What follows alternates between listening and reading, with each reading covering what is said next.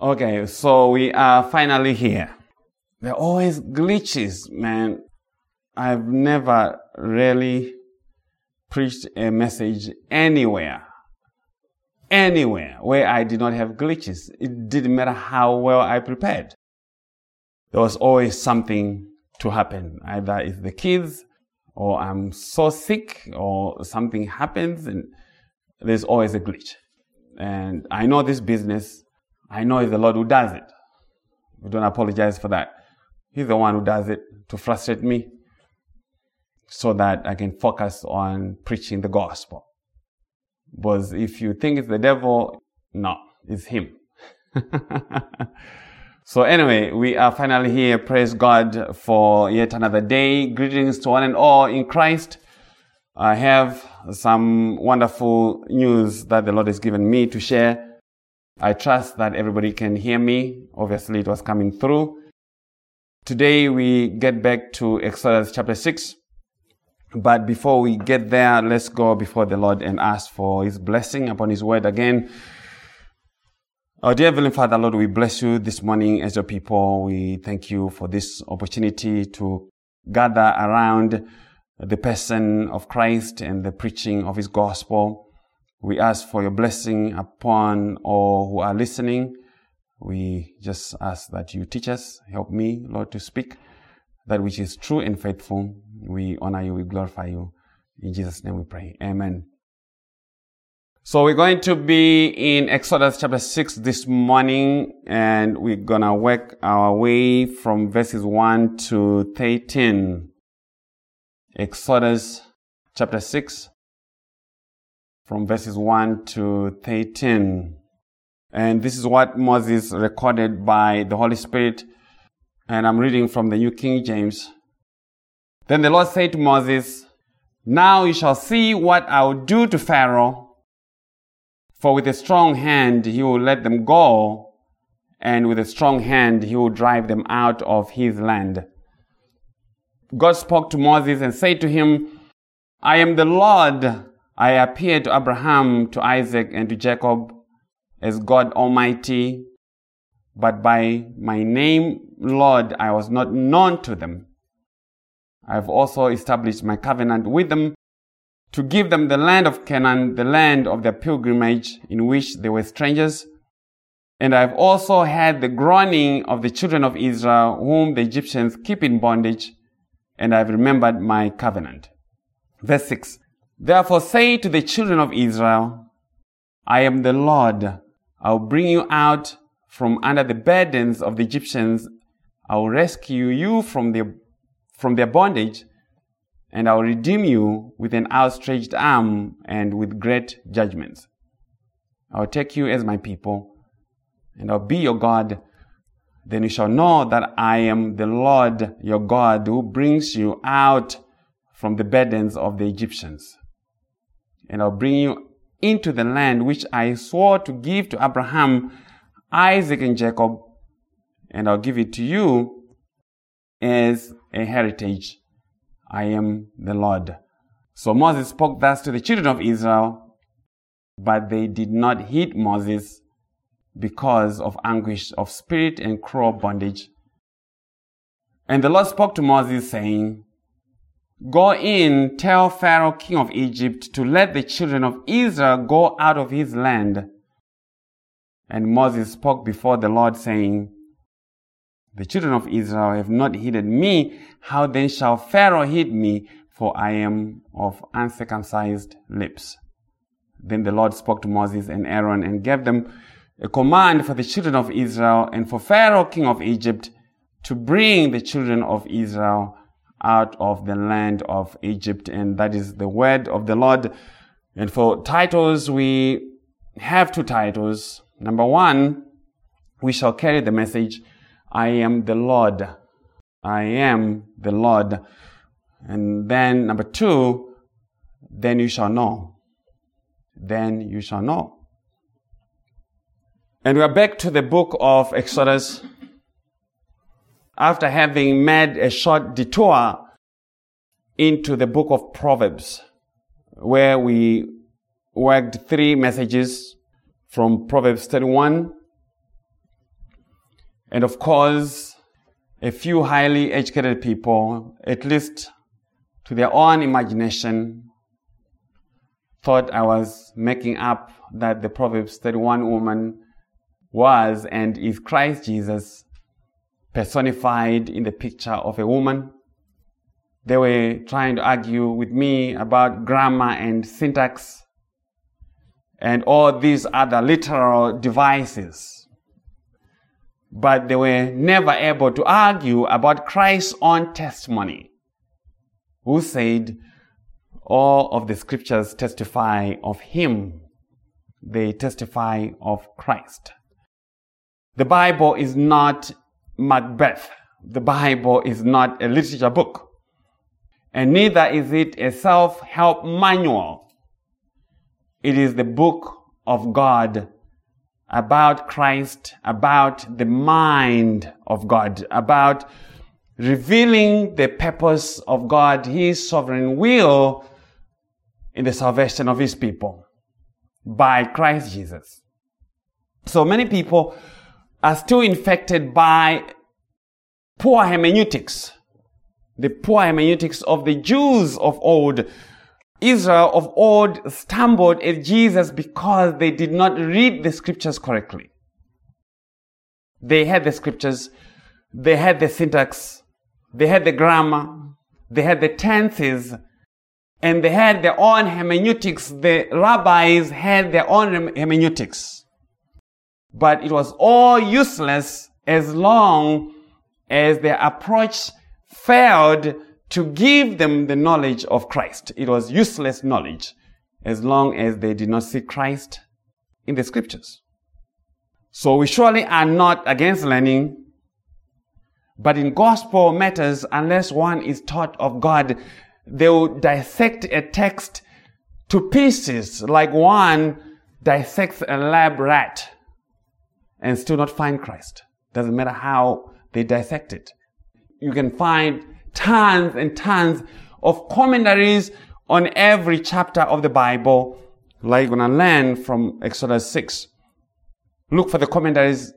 You'll be hard-pressed to find anybody who saw Jesus in this text.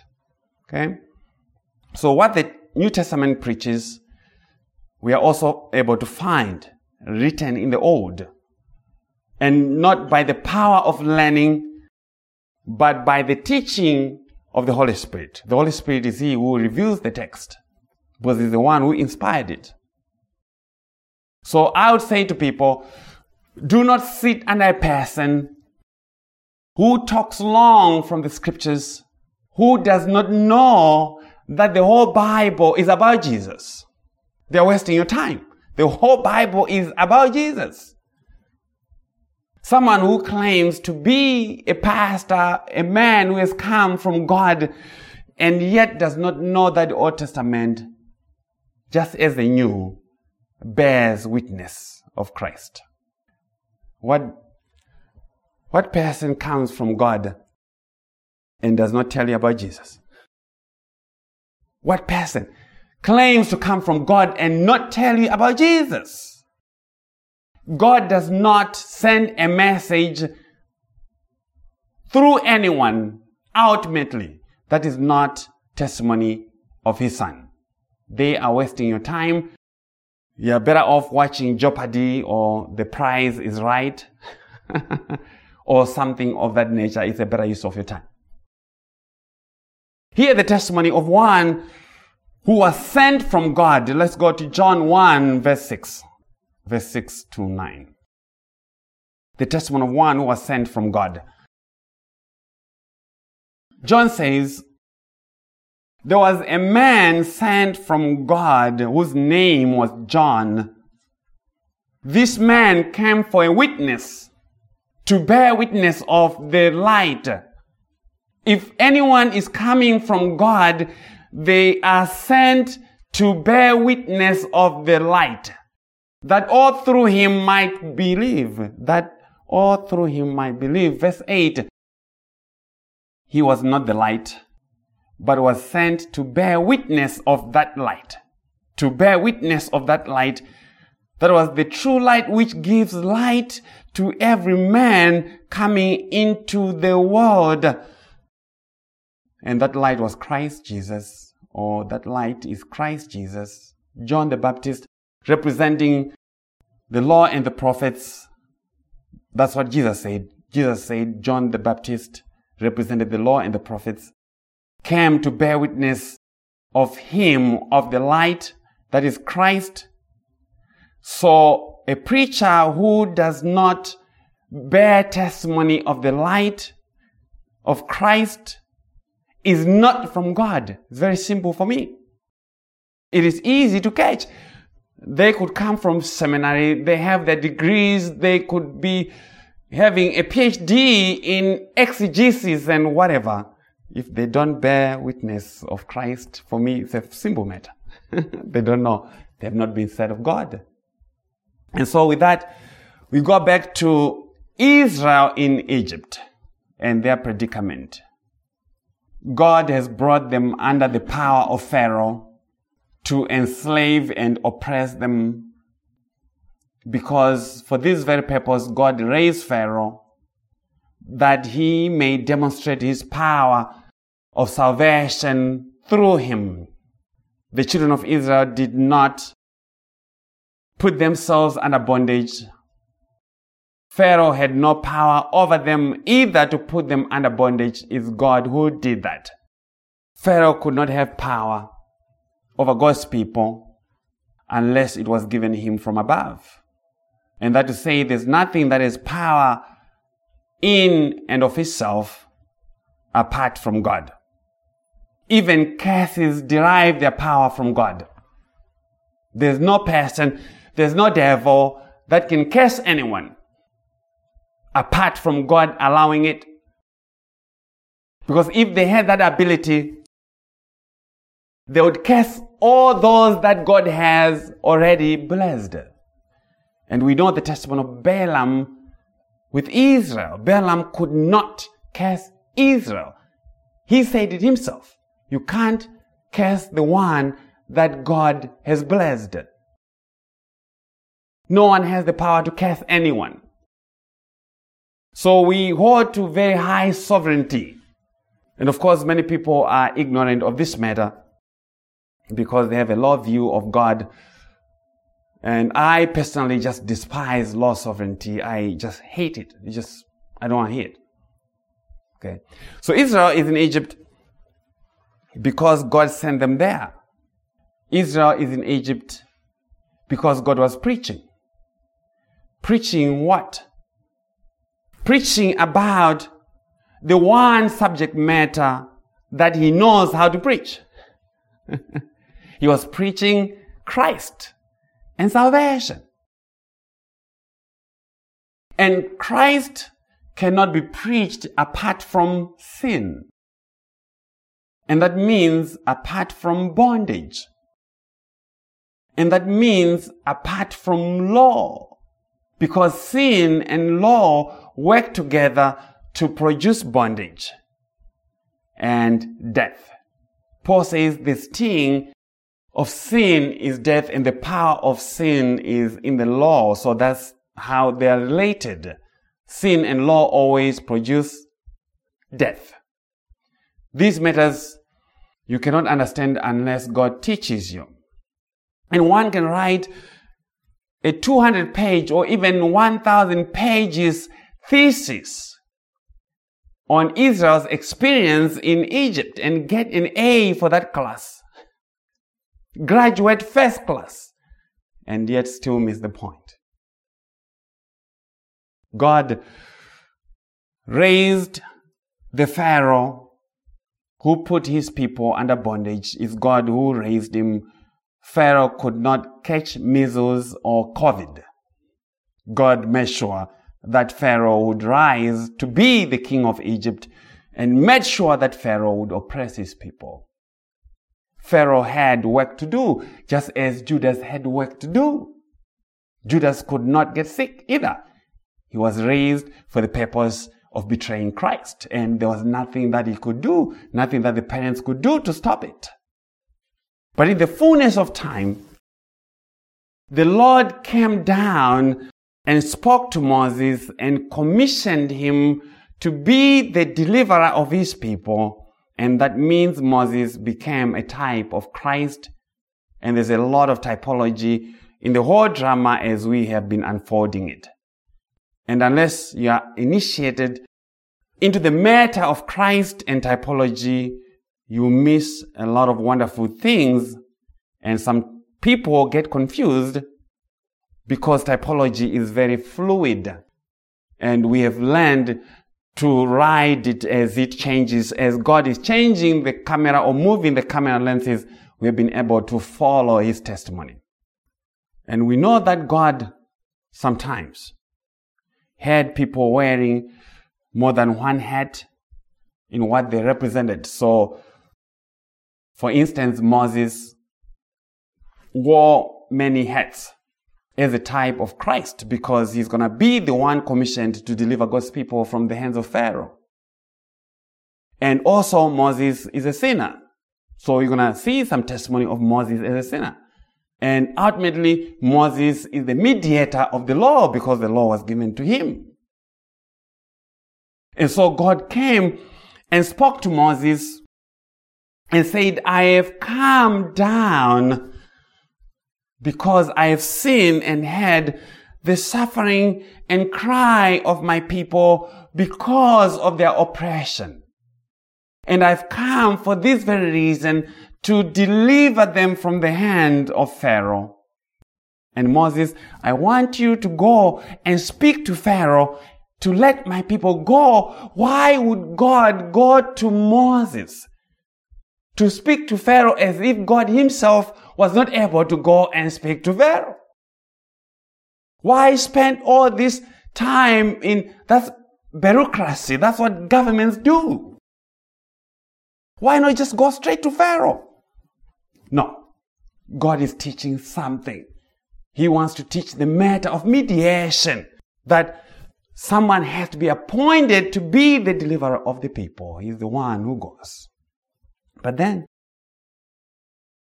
God said he would harden Pharaoh's heart so that he would not let the people go. I think we're going to have maybe 2 messages on the hardening of Pharaoh's heart. God said it. He would harden the heart of Pharaoh. And that is crazy to me. That is very crazy. If you think about it, why do that? If you want your people to be set free, why give a command to do something and yet get in the way of the doing of the very command? And to make matters worse, punish Pharaoh for not doing that which he could not do. Let my people go, but I'm going to stop you from letting my people go so that I can find reason to punish you for not doing what I told you to do, but that I'm not giving you ability to do. That's sovereignty. That's the God of the Bible. That's the God that we preach. Is that not fair? Many would argue, would say, that's not fair. That's not right. Is there any unrighteousness in God commanding people what they can't do? Romans 9 would say, there's no unrighteousness with God. Who are you anyway to want to argue with him? And many do not know this kind of sovereignty. That is why they argue strongly against election and predestination. They don't know the God that they're dealing with. As a result, they also think salvation is something that happens if and when they decide to be saved. Like, I woke up on the right side of the bed this morning. I think I'm going to make Jesus something. I'm going to decide for Jesus. Assuming that naturally they possess the power to do what God commands. When God says repent and believe, he is not saying you and I have the natural ability to repent and believe. No, the command to repent and believe does not assume our ability. Only those born of God will believe and repent, because God grants them the power. He grants them the ability to obey His command. Faith and repentance are gifts of God, which means they come by grace. We don't cause them. We don't have them naturally. Christ gives them only to those who should be saved. People do not like election, but the Bible teaches election. The matter is, does one believe it or not? It's not like the Bible does not teach election. The Bible teaches election. And it teaches election not for the White House, which it does too, because God says, I am the one who raises kings and puts them down. But even more importantly, it teaches election in the matter of salvation. So, Pharaoh could not set the people free. Pharaoh could not set the people free. He had not the power or the ability to set anyone free, because there's a particular way that God designed for people who are in bondage to be set free. That's what God is developing. God meant to point us to how sinners are set free from their bondage. And that means how sinners are saved, how sinners are made holy and righteous before Him.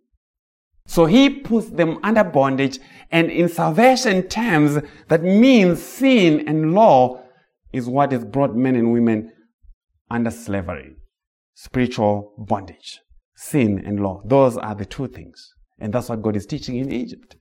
He has brought His people under the power of sin and death. And apart from sin and law, there is absolutely no conversation of God's grace. There's no grace where there's no sin. There's no righteousness to talk about. Righteousness of Christ imputed.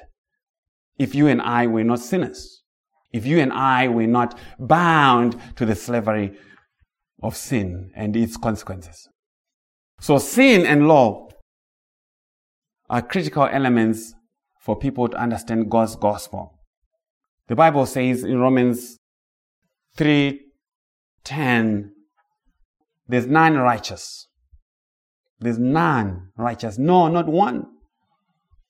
And all have fallen short of the glory of God. All have fallen short of the standard of Christ. And so the law comes and it shuts us up in the prison of hopelessness, because it comes and demands perfection from imperfect, sinful beings as conditions for eternal life. So you're already a sinner. The law comes and says, for you to have eternal life and God's blessing, you have to be perfect. So when people read the text where God says, be holy as I am holy, people think, oh man, I can be holy if I just throw away my DVDs and turn off my cable and stuff, I'm holy. No. You're too late into this game. You're at least how many years from Adam? Late to being able to be holy by yourself. Okay? And so God preached that testimony, that understanding through the testimony of Pharaoh. When He said this, here Exodus 4 verse 9. Did I quote this correctly? Could be Exodus 5. I think it's Exodus 5 from verse 4. I think it's Exodus 5 from verse 4. Then the king of Egypt said to them, Moses and Aaron, why do you take the people from their work? Get back to your labor. And Pharaoh said, look, the people of the land are many now, and you make them rest from their labor. Pharaoh understands that if Moses would deliver the people, these people would rest. Pharaoh, in many ways, is also preaching the gospel. He makes the connection. If they are set free, then they rest. And he doesn't want that. Preachers of the law don't want to hear about the message of rest for God's people. So the same day, verse 6, Pharaoh commanded the taskmasters of the people and their officers, saying, "You shall no longer give the people straw to make brick as before. Let them go and gather straw for themselves, and you shall lay on them the quarter of bricks which they made before. We shall not reduce it for their idol." Therefore they cry out, saying, "Let us go and sacrifice to our God." Their idol, they are not working because they are speaking of the sacrifice of Christ to their God. That's the gospel. That once the sacrifice is given, guess what? God's people are going to be set free, which thing we're going to find happening in Exodus 11, 12 to 13. Let more work be laid on the man that they may labor in it, and let them not regard false words of God's free salvation on account of the Christ who was crucified. That is the accusation when we come and tell people that Christ is enough. Many say those are false words. You have to be a better person. You have to be progressing in righteousness. No, we say Christ paid it all. And the message of the gospel is the message of resting. And those are not false words. You antinomians, you people who hate God's law, no, those are their false words. We are not antinomians. We're telling people we are not laboring under Pharaoh anymore. We were set free. So Moses comes seeking for the salvation of his people, seeking their rest from their labor. Sin and law puts men and women under restless labor to try and be good people. You try to be good today, maybe this week, but to no avail. But Pharaoh was not happy, was not pleased. He did not want to give God's people rest. That is the only way that they could worship their God. You and I can only worship God in truth and spirit if we have His rest, when we have ended His rest, because He finished the work. That's the only way to worship God. So that is speaking to the testimony of the law against sinners. The law was not given to give sinners rest, but to get them to work for something that they cannot earn, to run a race that they could never win, whose wages is not life but death. The law to set a very high standard that is non-negotiable, unreachable, unbendable. The people who are saying, "Oh, the law is now within your reach. You can just hopscotch and you can do it." No, they are lying. The law remains unreachable, unbendable, non-negotiable. So the law does not help one to be righteous. It just demands that you be righteous of your own doing, as Pharaoh said to Israel in verse 7 and 8 of Exodus 5. "You shall no longer give the people straw to make brick as before.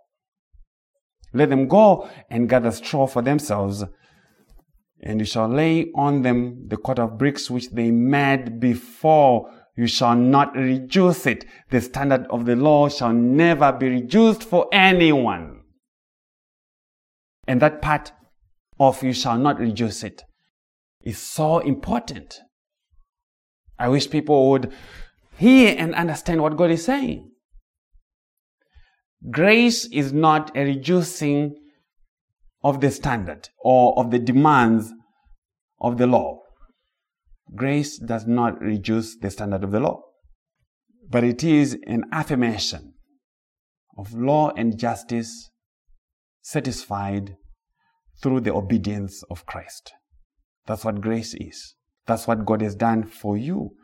That which you could not do, Christ has done. He has satisfied what the law was demanding of you. So grace does not give people a new ability to do the law. That is the reasoning behind progressive sanctification. To say, well, now that you have the Holy Spirit, the law is within your reach to do. No, that's not true. The law still says, if you miss one point of it, you are guilty of the whole thing. And James was writing to Christians in James 2:10. Paul was writing to Christians in Galatians 3:10. So grace is God saying, what the law demanded of you, He has granted freely in the obedience of Christ on your behalf. And that which Christ did is now yours for your own record, for your own filing, for you to claim as yours, and to use that for all transactions that involve you meeting with God, whatever the context. What Christ has done, what Christ did, is what God has given for you to use in all transactions. That has become your currency to trade with God. That has become your passport to enter into God's presence. Your conversation with God is around what Christ has put in your account. That's the gospel that a lot cannot preach. So Pharaoh is totally opposed to the freedom of God's people. And we learned that Pharaoh has a dual testimony. He has the testimony of God as the sovereign king. Pharaoh is the sovereign king, and at this time of history, he probably was the strongest, most powerful king on planet Earth. So here he is a picture of the sovereign king as a picture of God, also as a picture of the law who works through the taskmasters. Pharaoh works through the taskmasters, which we said are a picture of the commandments of the law. The law is a taskmaster, and each individual commandment is a taskmaster. To say, oh, Paul, you have to perform. Sean, you have to perform. Every day. They had to make bricks every day. So we need to understand Pharaoh as we need to understand the taskmasters, as we need to understand the bondage and the manner in which Israel is to be delivered from that bondage. So Moses is introduced to us in this manner, in this drama, as a type of Christ. That's our first introduction of him. But Moses had many objections to the commission. Moses had his own ideas.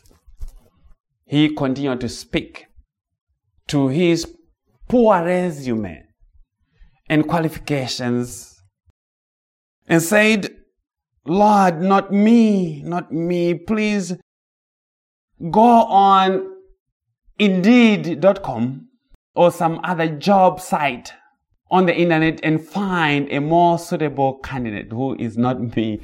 Please look for someone else. I'm not qualified for this.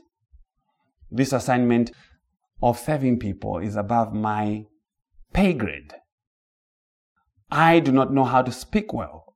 Apparently, you need to be able to speak well if you're going to be the mediator of the people. You need a good lawyer, right? For salvation, you need a very, very, very, very good lawyer, because you and I are criminals by nature. And for us to be set free from prison, the prison of God, you need someone who is highly skilled in speech, and that is Christ. So Moses is right.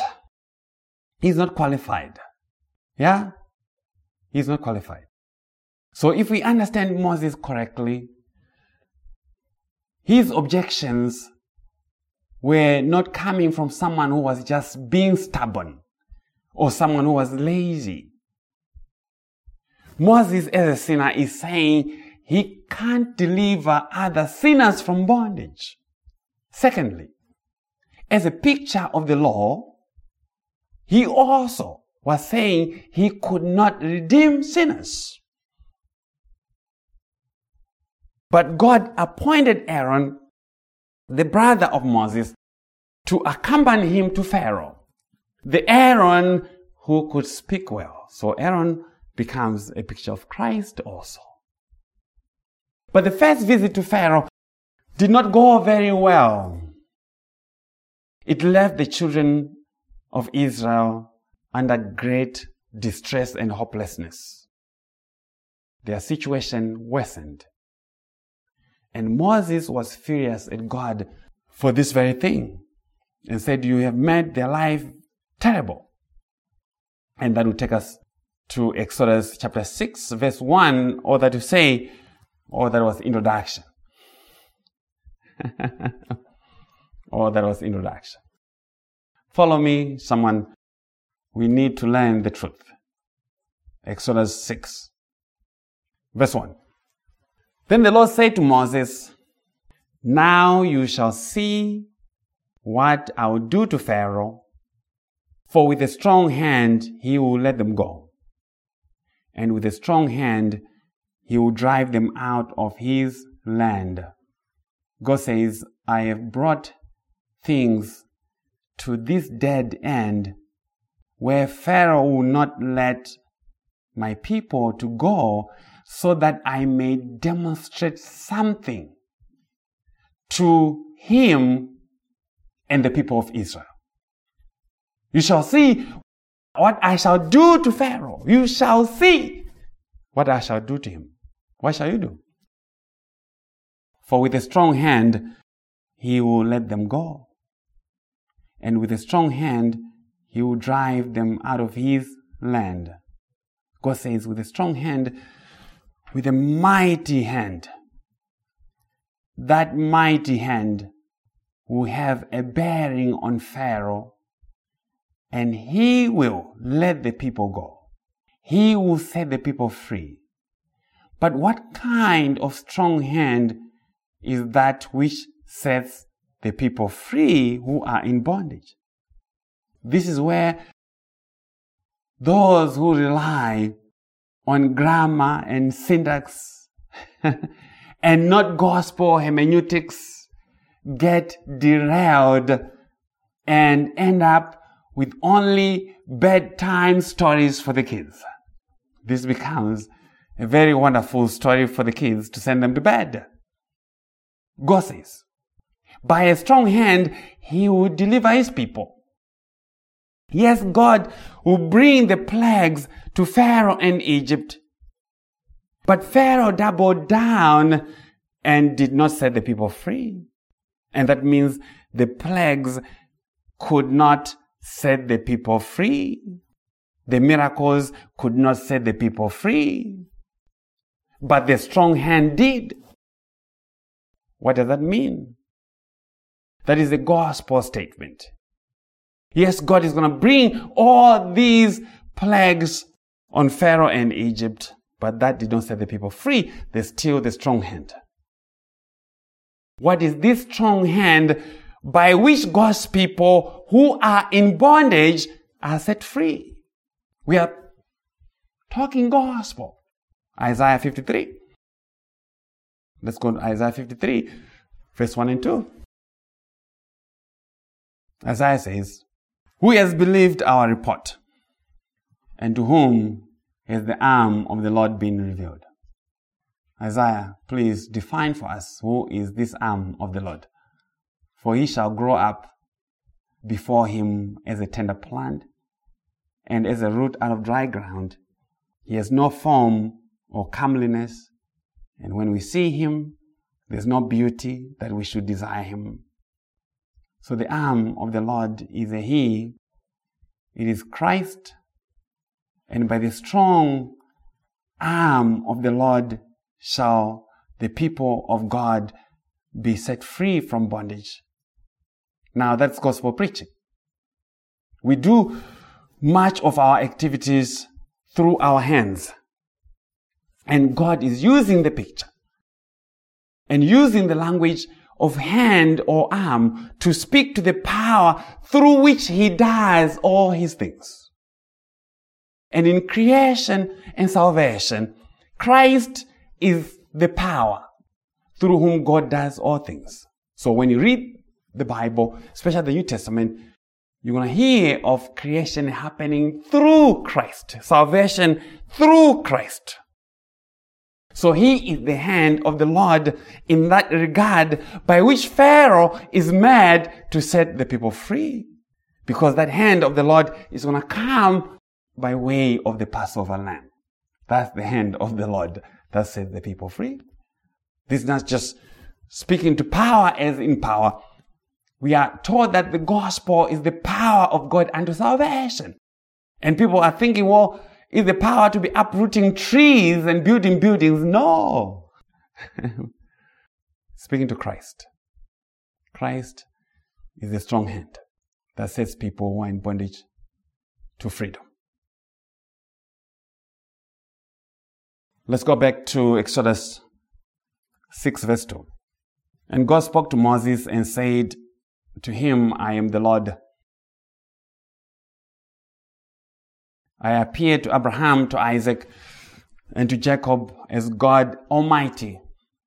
But by my name, Lord, I was not known to them. God says, I am the Lord.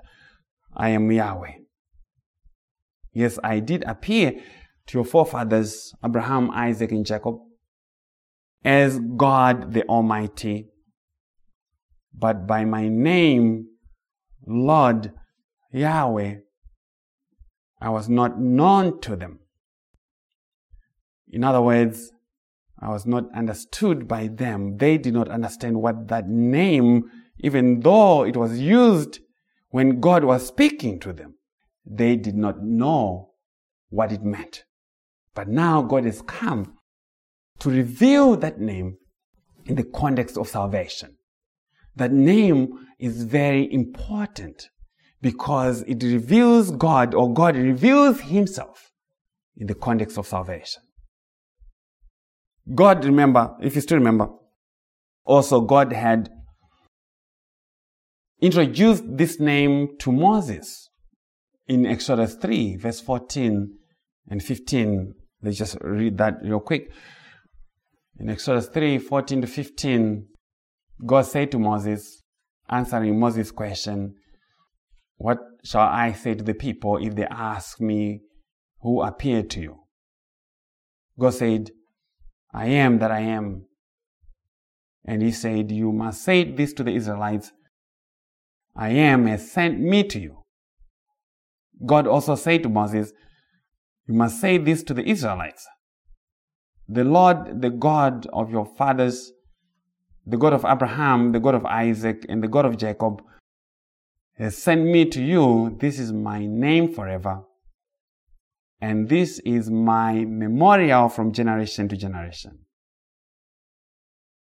So I am that I am is Yahweh, the God who is always there. The self-existing and self-sufficient one. The God who is. You and I are not. He is. The I am, whose reason for existence is himself and in himself. We all exist for the reason of someone, our parents, but ultimately for God. But God exists for himself and in himself, and is uncaused by anything. He has always been unchanged, not learning anything about you, about your sin. He has known your sin before he made anything. Every one of them. It is he who guarantees salvation, because nothing ever happens to him. He never runs out of office. He never gets voted out of office. So he's able. He ever lives to guarantee your salvation.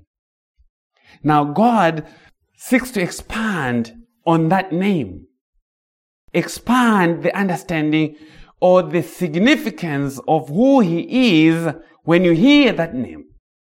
What you're supposed to understand about that name, and says, verse 4 of Exodus 6. I have also established my covenant with them, with the fathers. To do what? To give them the land of Canaan, the land of their pilgrimage, in which they were strangers. And I have also heard the groaning of the children of Israel, whom the Egyptians keep in bondage. And I have remembered my covenant. God is hearing the groaning and the mourning of His people. He is in heaven. The angels are worshiping Him. He is keeping all the planets from crashing into each other. He is taking care of the birds of the air, the kangaroos and the skunks, and all the deep sea creatures.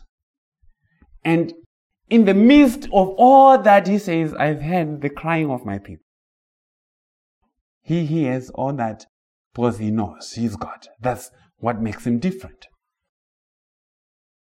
So the significance of this Yahweh name is going to be shown in that He has established a covenant with them, the fathers Abraham, Isaac, and Jacob, and so their children. So this is a covenant-making God, which means He does not do things that He has not bound Himself to. He does not make a new covenant with you today and another one tomorrow, like a lot of people do. With every New Year's resolution, they have covenants with God. Oh God, I'm going to be so good this year. Bless me if I would behave, if I would give my money, if I would make new covenants with Him. No. He only honors the covenant that He made Himself through His Son, in His Son.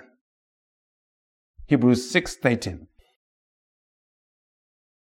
Hebrews 6 verse 13 and 14. For when God made a promise to Abraham, because He could not swear by no one greater, He swore by Himself.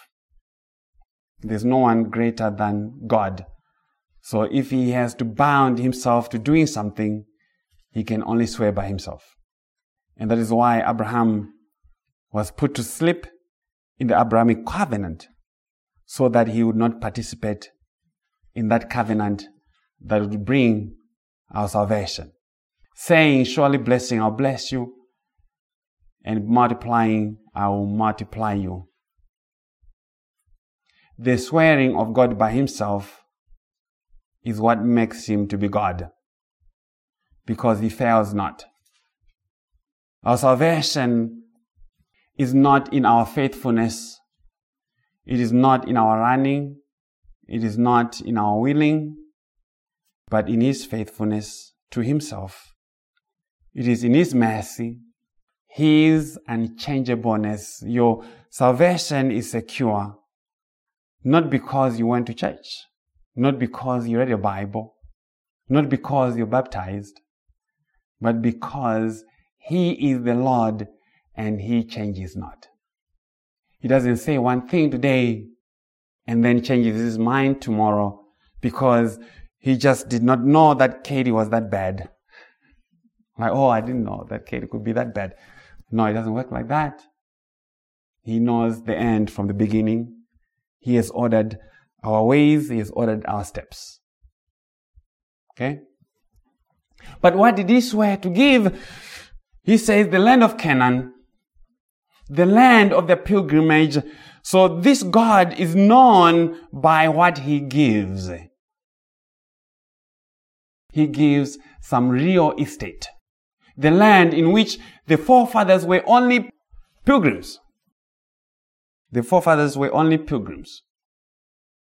They were sojourners.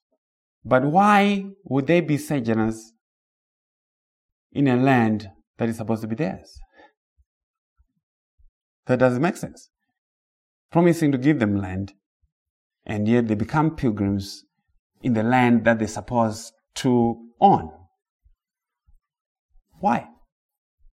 Because God was not interested in real estate development. Here is the writer of Hebrews again giving us commentary. Hebrews 11 verse 8 and following. God is not interested in land for land's sake. He doesn't have any buildings that he wants to build. Hebrews 11 verse 8. By faith Abraham obeyed when he was called to go out to the place which he would receive as an inheritance. And he went out, not knowing where he was going. That's just you and I. When we've been called by faith, we go out not knowing where we're going. By faith, he dwelt in the land of promise, as in a foreign country, dwelling in tents with Isaac and Jacob, the heirs with him of the same promise. For he waited for the city which has foundations, whose builder and maker is God. So what was promised to Abraham as land, the Holy Spirit says, it was actually a picture of the heavenly city, which has foundations, whose builder and maker is God, which means anything that is on earth has no foundation. The foundation there is that which Christ has laid. Christ is the foundation. He is the builder of the city, the heavenly Jerusalem. That's what Abraham was looking to. Hebrews 6:13. These all died in faith, speaking to the whole of faith, not having received the promises, but having seen them afar off, were assured of them, embraced them, and confessed that they were strangers and pilgrims of the earth. For those who say such things declare plainly that they seek a homeland, not in Israel. And truly, if they had called to mind that country from which they'd come out, they would have had opportunity to return, if this was about here on planet Earth. Now they desire, verse 16, a better, that is a heavenly country. Therefore God is not ashamed to be called their God, for he has prepared a city for them.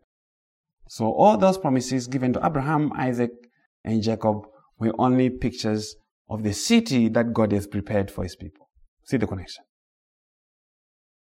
So the Canaan, the land of pilgrimage, was not the end. It was only a type of the reality of the heavenly country.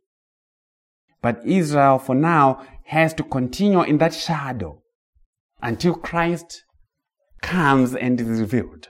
They have to continue with the shadows. Okay? Let's go back to Exodus 6, picking up from verse 5. God continued and said, "And I have also heard the groaning of the children of Israel, whom the Egyptians keep in bondage, and I have remembered my covenant. In and by this name, God has heard and hears the groaning, the crying of his people, the children of Israel, who are in bondage to the Egyptians, who are in bondage to sin."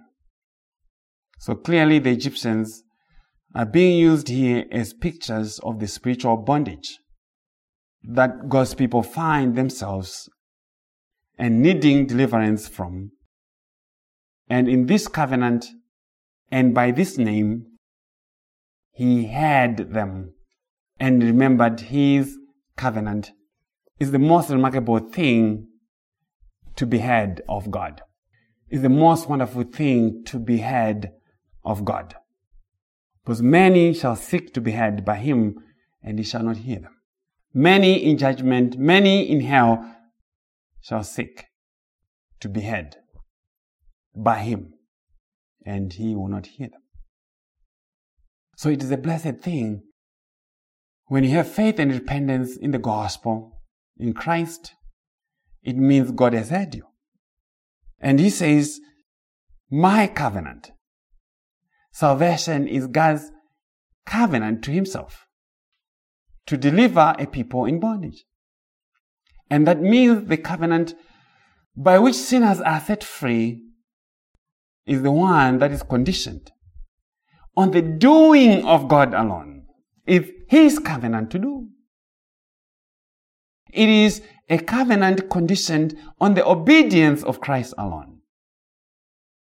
And so he established the unconditional covenant with Abraham in Genesis 15 to give him and the heir and to bless his generations after him, called in Isaac. In Isaac shall your seed be called.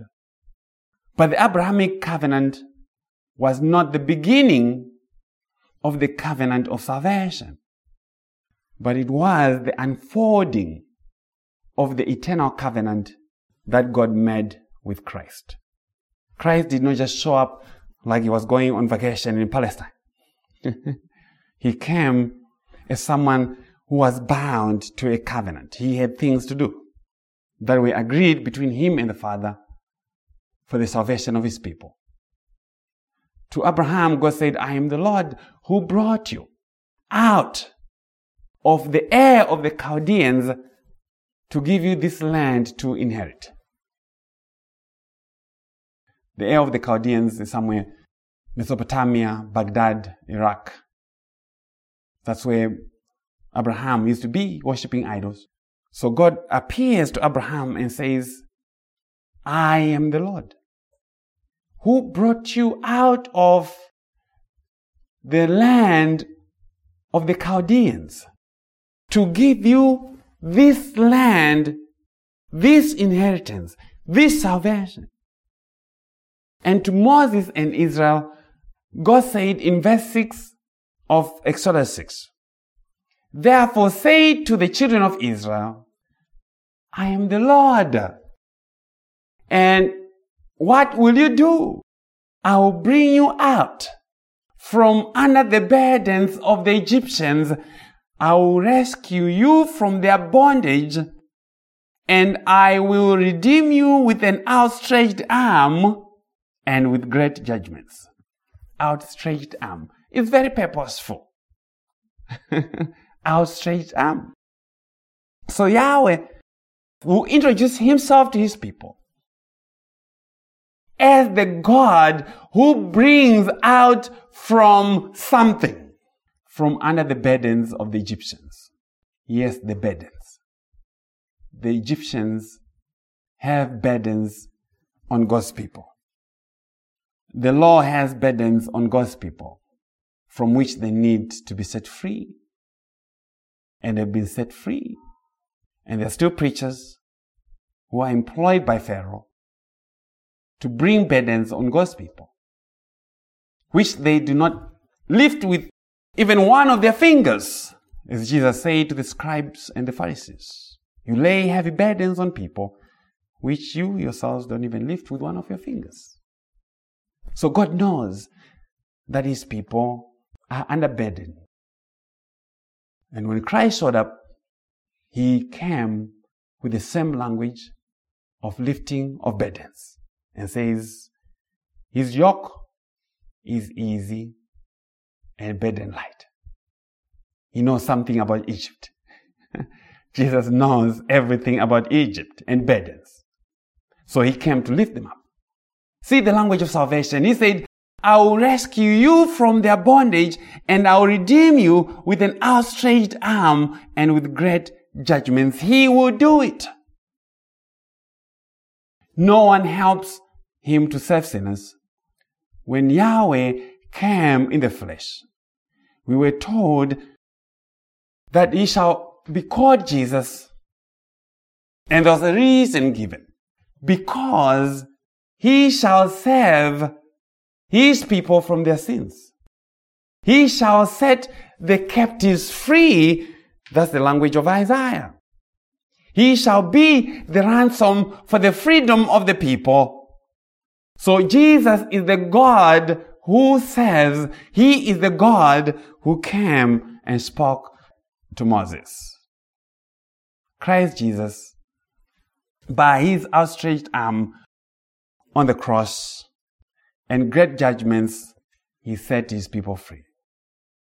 And what will happen in consequence of that deliverance? Verse 7, I will take you as my people, and I'll be your God.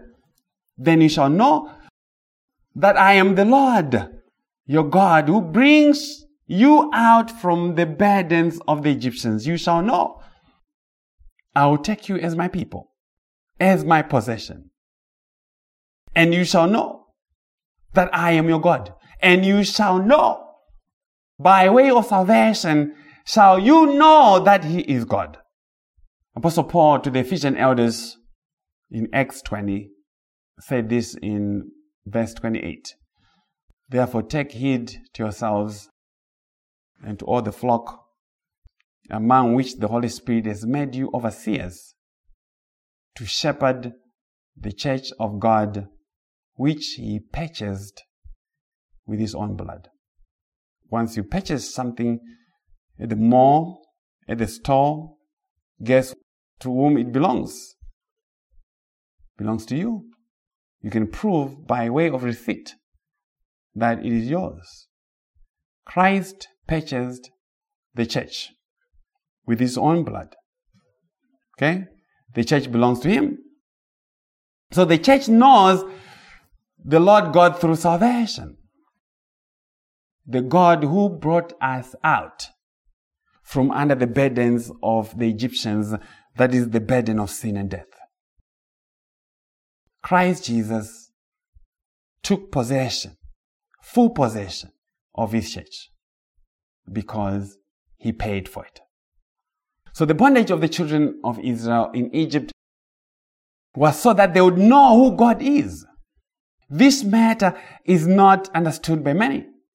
That is why many think that Christ came to correct a garden experiment that went bad with Adam and Eve. There was no experiment that went bad in the Garden of Eden. Everything went exactly the way that God wanted it to go. To lay the foundation for the coming of Christ, that God may be known by his people through the cross and by way of his grace. Adam sinned because that is exactly what God intended. God determined again to be known by us through salvation. And that means through redemption from sin and death. And according to Ephesians, to the praise of the riches of his glory. He has been praised. And this is not as an afterthought. That's what he intended right from before the foundation of the world. That he has to be praised. You and I are just not going to be walking into heaven without praising him for it. You have to praise him for his blessing, his eternal life, and all things. And that means sin was purposed by God. You're going to hear a lot of gymnastics around this matter. A lot of gymnastics. I don't know why people cannot think. This is very simple. If God has been praised for his glory, which thing he determined before he created anything, then sin is the means by which he's going to be praised for his grace. So sin is part of the equation. Nothing surprising to me. He was just setting the foundation to introduce us to himself. And so this was the mystery of Christ Jesus. The mystery of what God intended or meant by all that which happened in his creation is only understood in Christ. All of creation is only understood in Christ. There's nothing that can be understood apart from Christ. Whether it's creation, whether it's the black hole, life itself, even death. It's all about the glory of Christ. Ephesians 3, from verse 1 to 7. Paul says, "For this reason I, Paul, the prisoner of Christ Jesus for you Gentiles, if indeed you have heard of the dispensation of the grace of God which was given to me for you, how that by revelation he made known to me the mystery, as I have briefly written already, by which when you read, you may understand my knowledge in the mystery of Christ, which in other ages was not made known to the sons of men, as it has now been revealed by the Spirit to his holy prophets and apostles, that the Gentiles should be fellow heirs of the same body and partakers of his promise in Christ through the gospel, of which I became a minister according to the gift of the grace of God given to me by the effective working of his power. The mystery of Christ encompasses all things, but in the matter of salvation, it also covered not just the elect Jews, but also the elect from among the Gentiles. That was something mysterious, not in the sense of hard to understand. Mystery here does not mean hard to understand. It means something that cannot be known apart from being initiated into it.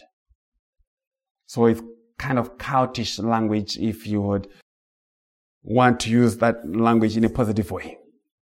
You have to be introduced, you have to be initiated into it. But once you've been initiated, it's not hard to understand. It's about Christ. Now, to the purpose of the mystery, verse 8 to 12. To me, who am less than the least of all the saints, this grace was given that I should preach among the Gentiles the unsearchable riches of Christ. That's the matter of the gospel. The unsearchable riches. To preach is to declare, is to broadcast the unsearchable riches of the person of Christ. And to make all see what is the fellowship of the mystery which from the beginning of the ages has been hidden in God, who created all things through Jesus Christ. Remember what I said earlier. To the intent that now, the manifold wisdom, the variegated wisdom of God might be made known by the church to the principalities and powers in heavenly places. So the church is the organ, as it were, by which the mystery of Christ is made known to God's creation. So we are that important in that respect. According, verse 11, to the eternal purpose which he accomplished in Christ Jesus our Lord. So God's eternal purpose was already accomplished in the person of Christ. And that eternal purpose included your salvation, already done in Christ, in whom we have boldness and access with confidence through faith in him. So this is what Christ did for his people. He gave us the boldness to come before God. He gave us the access which the law could not give, which Adam, even on his best day, could not give you and I. Only in the person of Christ do we have the boldness, because we've been accepted. We have his righteousness. So the manifold wisdom of God is known, has been made known by the church. Science will tell you about the Big Bang and stuff. The manifold wisdom that has been given to the church says, in the beginning, God created the heavens and earth and said, let there be light. That wisdom, people are spending millions and millions of dollars, billions, sending Hubble telescope version 2.0 to try and find the mysteries that we have in the Bible. We already know. Christ may be known and has been made known to us through our salvation from sin. So Christ is the disclosure of God. When you see Christ, you have seen the Father. If you have seen me, you have seen the Father. The one who is in the bosom of the Father, he has made him known. He has exegeted him. When people talk about exegete, that's where it comes from. He has made God known. And that to say, there's no person who causes anything in salvation. You are not helping your own salvation. Why? Because salvation is an eternal matter, established by God in Christ, accomplished by the Lord Jesus, but it has now been made known to us by the Holy Spirit, whom He has given His people. All of God's people are possessed of the Holy Spirit as a seal, guarantee of salvation. So you see that in the revelation of Christ is the revelation of God, even the Godhead.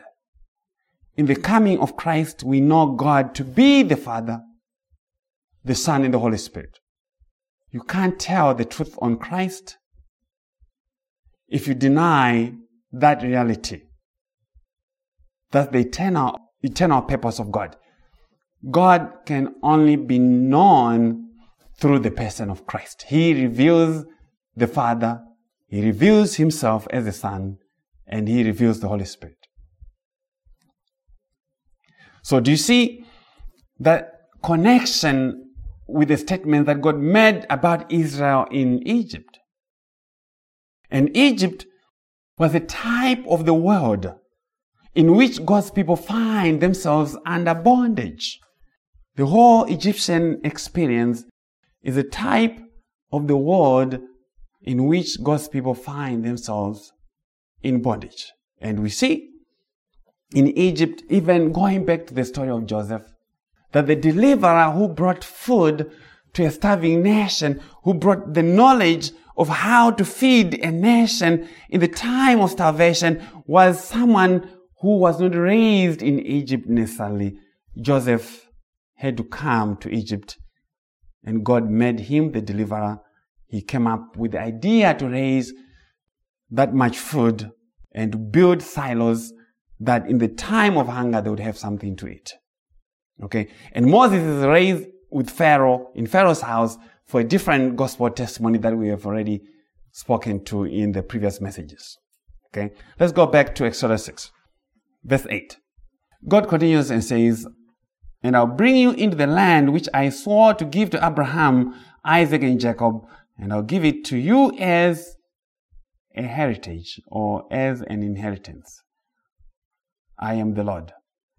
So see that God is always saying that at the beginning or end of a statement. I am the Lord.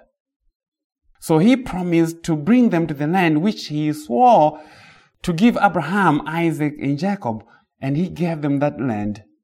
But the reality of that sermon which God was preaching is Christ. In Christ alone do we have possession of all of God's promises, for God's promises are yes and amen in Him. So there's no other land that you're going to be given. All of God's promises are yes and amen in Christ. So God will bring all His elect, His redeemed, into His salvation and blessing. He will do it. And someone may ask, I see someone posted earlier on Facebook, maybe a day or so ago, about infant salvation. Actually, I saw it on multiple posts. That's very easy for me. So, how does God save infants? If the infants are to be saved, it's easy for Him, because salvation is by grace. Salvation is by grace.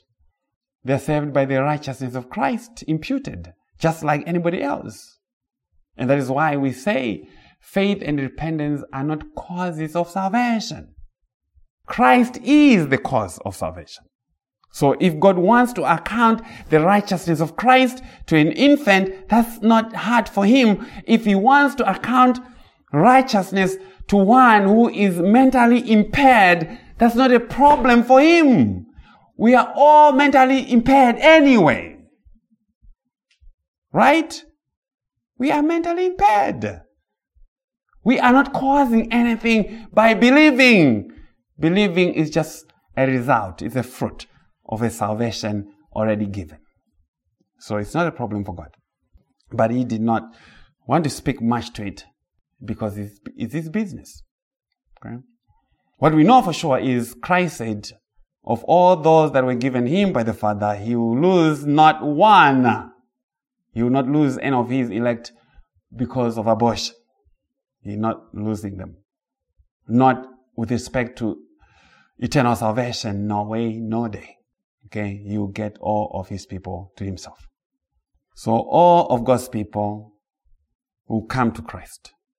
They shall make it to heaven because he says, I am the Lord. He has tied himself, his name, to this project.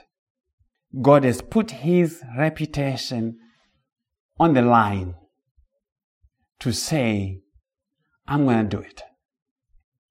He will not run out of budget to complete this project of your salvation. And the last time I checked, he said it's finished. The project is already done. It is finished. And that means all that he came to serve and their passports to heaven were secured. All of God's people have their passports to heaven. And God communicates that you have a new passport by way of faith and repentance. That's how you know. That's how you know that if you drop dead here and now, you have a passport to grant you entry into the heavenly places in Christ Jesus. Verse 9. Exodus 6. So Moses spoke thus to the children of Israel, but they did not heed Moses because of anguish of spirit and cruel bondage. Now the unbelief of these people is on display. And God is showing us that this is the natural condition of all people, even his own people. They did not heed Moses as he was preaching to them about their own salvation. They did not. They did not heed Moses. Because there's none who is born with the ability to believe. There's no one who is born with an ability to believe God. And that means faith is given by way of the Holy Spirit in the context of the gospel. Faith is given. It is not self-generated. Faith is given only to as many as should be saved in the time that God appointed for you and I to have faith. We do not cause our own faith. But it is also true that the people did not heed Moses as representing the law. Remember who Moses is. Moses also represents the law. And no one heeds the law. No one does the law. We are all law breakers by nature. The text says they did not heed Moses. They did not listen to Moses because of anguish of spirit and cruel bondage that surely had degraded them. Hard labor does cause bondage and spiritual anguish. That is what sin does to people.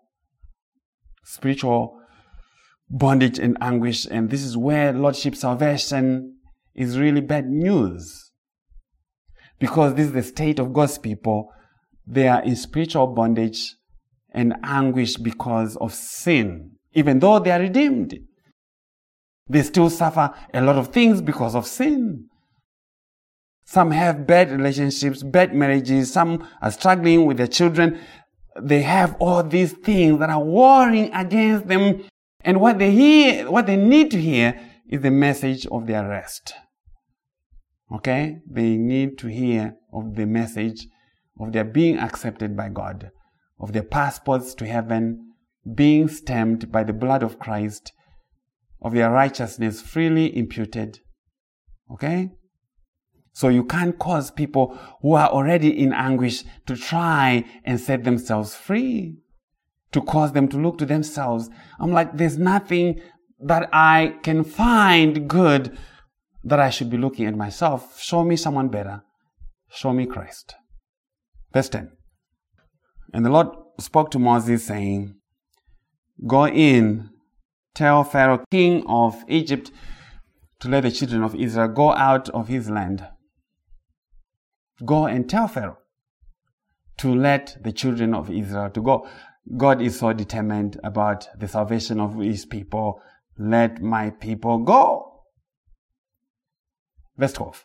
And Moses spoke before the Lord, saying, The children of Israel have not heeded me. How then shall Pharaoh heed me, for I am of uncircumcised lips? So Moses still has objections. God is amazingly long-suffering.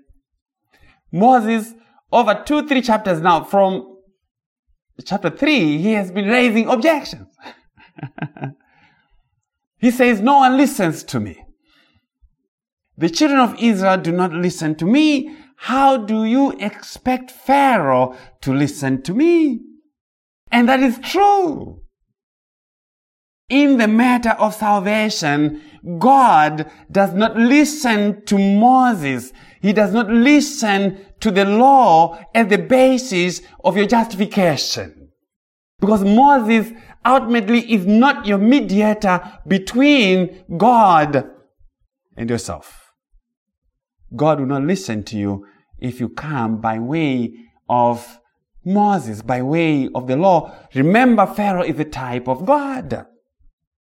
He listens to the testimony of him who has circumcised lips. That means clean lips. And that means Christ Jesus. One cannot appeal to God on the basis of law. Not on the basis of their own doing, but on the basis of his own name, which he said, I am the Lord who delivers. And on the basis of his covenant, on the basis of his Christ, on the basis of his grace and mercy. And that is why the Matthew 7:20-23 people, they came having a conversation about salvation, and then they appealed to their own doing. Lord, Lord, did we not do these things in your name? We cast out demons in your name, wonderful works in your name. We prophesied in your name. They are using the wrong approach. They are talking. Christ is the one who has circumcised lips, who is supposed to talk for them as the mediator. If you find yourself in the presence of God and you're doing the talking, then you're in serious trouble. Because God did not appoint for you to talk for yourself. If you belong to Christ, Christ is your mediator. He is your high priest. He is your advocate. And the Greek word there for advocate means he is the family lawyer of the family of Christ. He's the one who does the talking. Okay? Verse 18, and that's our last verse.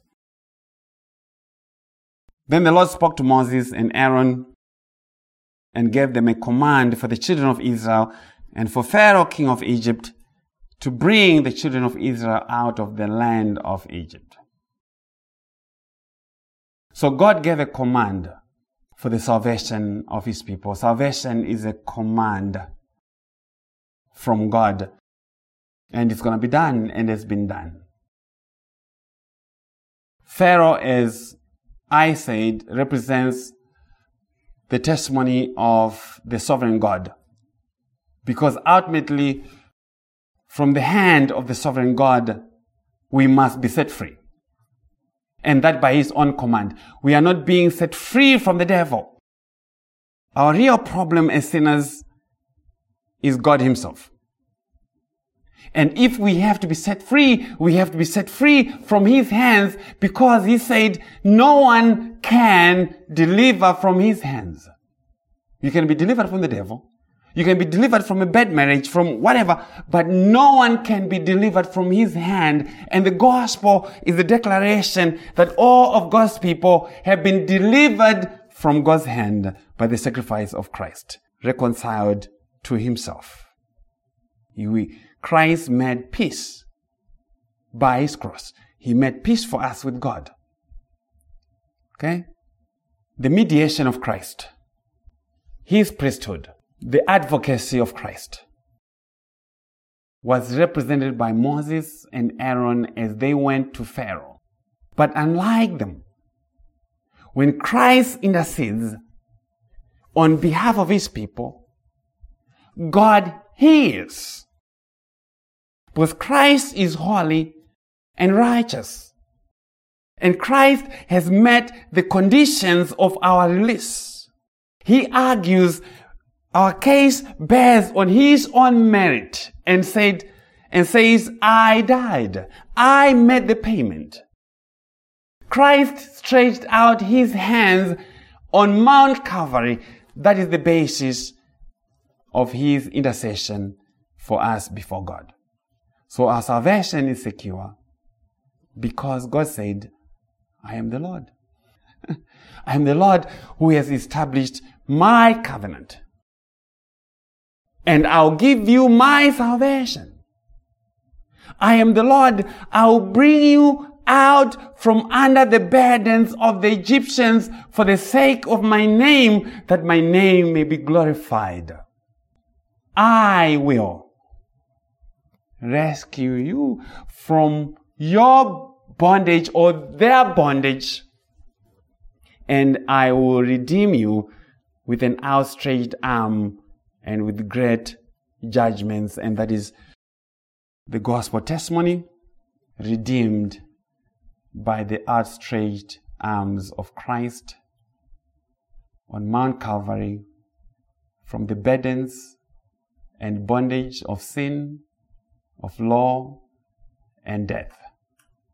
And that's very good news. You can take that to the bank. That's good news. Praise the Lord. Amen. We are done. Thank you for tuning in. Praise God. Let us pray. Dear Heavenly Father, Lord, we thank you again for the message that you've given us on the testimony of Christ as it was preached in the land of Egypt about the salvation of his people who were under heavy burdens of Pharaoh, under slavery, toiling away without an end, and that being a picture of our own toiling under sin and death, and now being recovered, being redeemed by the Christ who came and outstretched his hands on Mount Calvary and made full payment for our sins. We thank you for setting us free. That is the message to God's people. Our salvation in Christ. We honor you, we glorify you in all things, we pray in Jesus' name. Amen. Amen.